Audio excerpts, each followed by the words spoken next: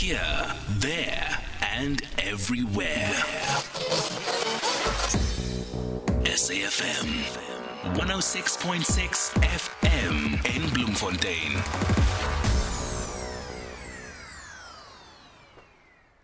It is 20 past 8 o'clock, second hour of the Art of Everything right here on SAFM. You're hanging out with myself, Bridget Masinga. Once again, we want to say thank you so much for choosing to spend your Friday evening with us. We know you can be anywhere, but you are here with us. Umoja with a special night in KB with Life is Good. That was, of course, how we kicked off the second hour of the show. We are live on social media. You can find us there. We know it's a Friday night and you're off living your best life, but if you happen to be at home and you want to be in communication, that's the easiest way to drop us a message on Twitter at SAFM Radio, and of course you can copy me at Bridget Masinga. We're going to take a quick one and then we come back and we look at this award-winning play. It is called What Matters, and we are joined on the line by the of course or rather What Remains is that's the name of the play, What Remains. And we are joined on the line by the Associate Professor out at the University of Cape Town and the writer of What Matters. Let's take a quick break. We'll come back. If you're active on social media and love SAFM, we hope you'll take a moment to like or follow our SAFM page on Facebook and Twitter. These are the best places to find all the guest information, conversations, and stories you love from your favorite presenters, along with regular updates from SABC News. And don't forget, you can send your questions to feedback@safm.co.za. SAFM, leading the conversation. Tweet at SAFM Radio and at Bridget Masinga. My apologies to you, Nadia Davids. The name of the play is What Remains. Was a typo on my notes. Oh, that's... So I was jumping between What Remains and What Matters. I'm like, wait, Right. which one is which? Well, it does ask about what matters. So I think you get to the kind of, to the elemental truth of the text. So it works. It's fine. Oh, thank you it's so a good much. alternative title. I appreciate you being so gracious with it. Nadia Davids joins me on the line, and she is, of course, the director as well as the writer of this incredible play, What Remains, associate professor out at the University of Cape Town. And this looks like an interesting play. Tell me a little bit about, I guess, the synopsis and the overview of What Remains. So I started writing it, I think about probably in 2013, and I based it off the uncovery of a huge slave burial ground in Cape Town in 2003 called Prestwich Place. Okay. And what happened with the uncovery, there was a huge building that was being developed, a luxury apartment block. Okay. And as they were digging into the ground, suddenly there was this incredible discovery, this eruption of bones, quite literally. And it was a devastating find in many ways, because it was about 6,000 bodies of the city's enslaved and underclass. Yeah, it was shocking, because they've also been so haphazardly thrown into this space and not given proper internment.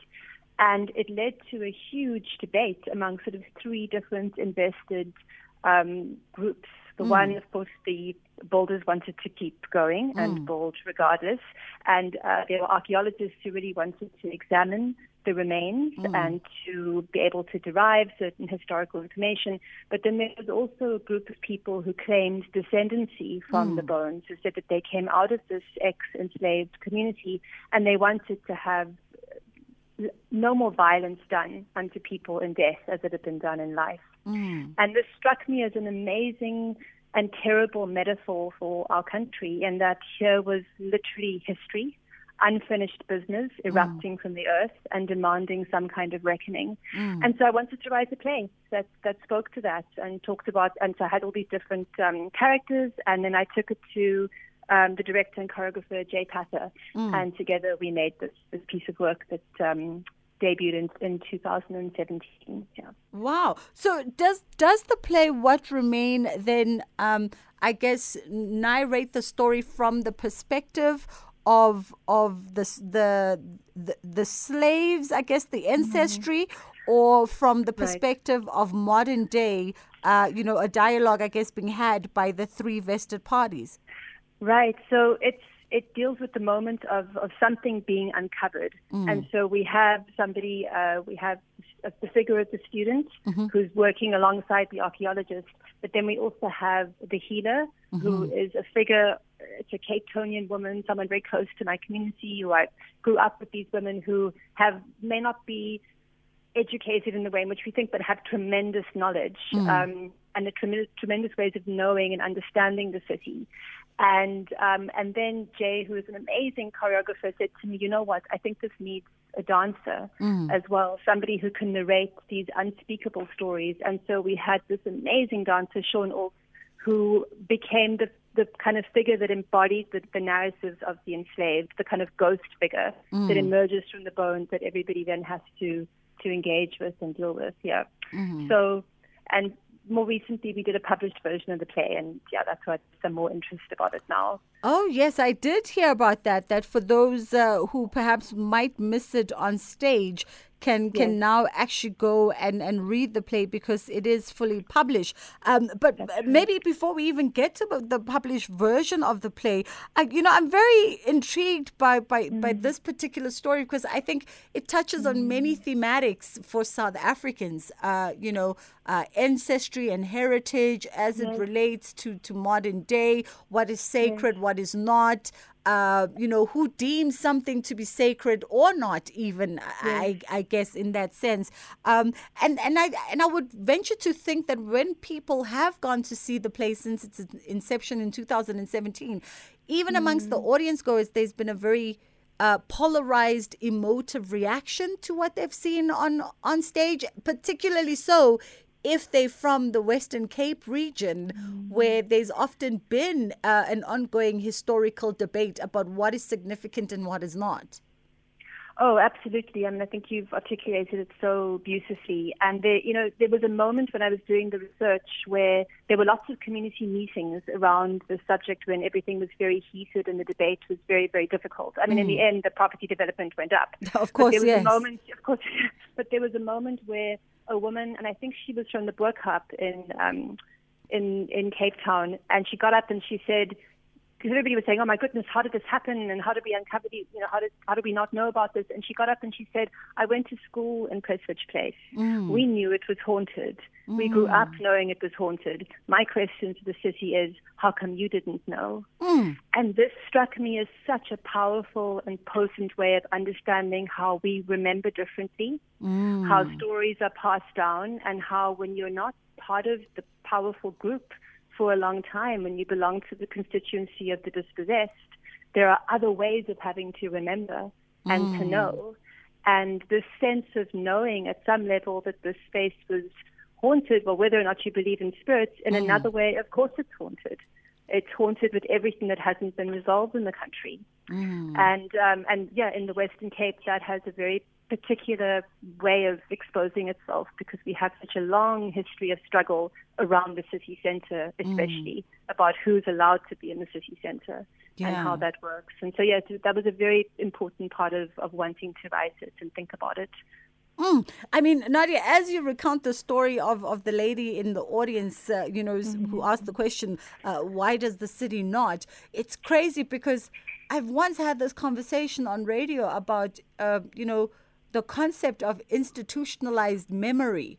And that in itself is just another mind-boggling thing because you and I can literally be walking the exact same path, filtering the exact same history, and yet the recording of it in our memories and the fragments of it that we choose to deem important or not are completely different. And that's a whole conversation for another day. Yes, that's absolutely true. But then we also, of course, in South Africa have a very specific struggle around what was the state memory and what was allowed to be archived and what was allowed to be spoken about. And then pretty much the rest of the population, the vast majority of people, living a very, very difficult and tortured reality and having to encode memories differently. Yeah. So, that's really so much of, when we talk about this kind of work. And What Remains is just one of the texts, I think, that looks at this. There's so many other beautiful South African works that are also struggling and grappling with this idea of how do we remember and what do we remember and what do we do with that memory when we have it. Oh, Nadia joins me on the line, Associate Professor out at the University of Cape Town. Of course, award-winning writer of an award-winning play, What Remains. And now the play is in published form as well, which is beautiful. So for those who might not have the opportunity to be able to see it physically, we now can actually get ourselves or get a hold of a copy and read at leisure.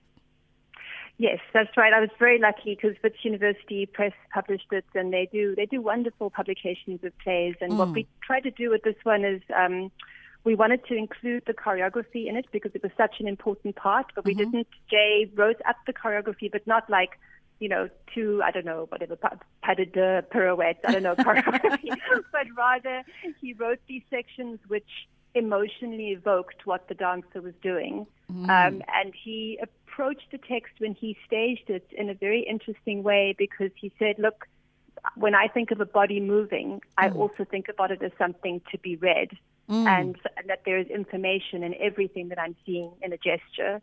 So just as there's information in the text and what's written, there's also information in movement. And so he brought those two things together on stage, and then we worked to reflect that in the published version as well. Interesting. Now, was that in itself an interesting task for you, especially? I mean, I would presume you've never had to do that sort of. Yeah, I wonder what it would be called, because now as we talk about, the pirouettes and all that stuff, in music that would be called noting it, right? Because, so exactly. in dancing, I wonder what that would be called. Right. I mean, I'm not even sure because we didn't work on it. Well, Jay didn't write the choreographic notes up in the traditional way either. So we were kind of trying to break some new ground with this text in how we reflect performance. Because that's the thing about performance. When it's staged, it's very hard to, of course, recapture or describe what's happened on stage because it's live, and that's the beauty of it. And of course, that's also been just a slight segue, something that's been so lost in the last 2 years is this ability to go to theatre and to sit in a room and have that communal experience. So it's nice that it's coming back as well. I mean, this already sounds like such an interesting body of work and an interesting collaboration between yourself and Jay Pather. So for those of us who want to get a hold of it, is it possible to get a hold of it?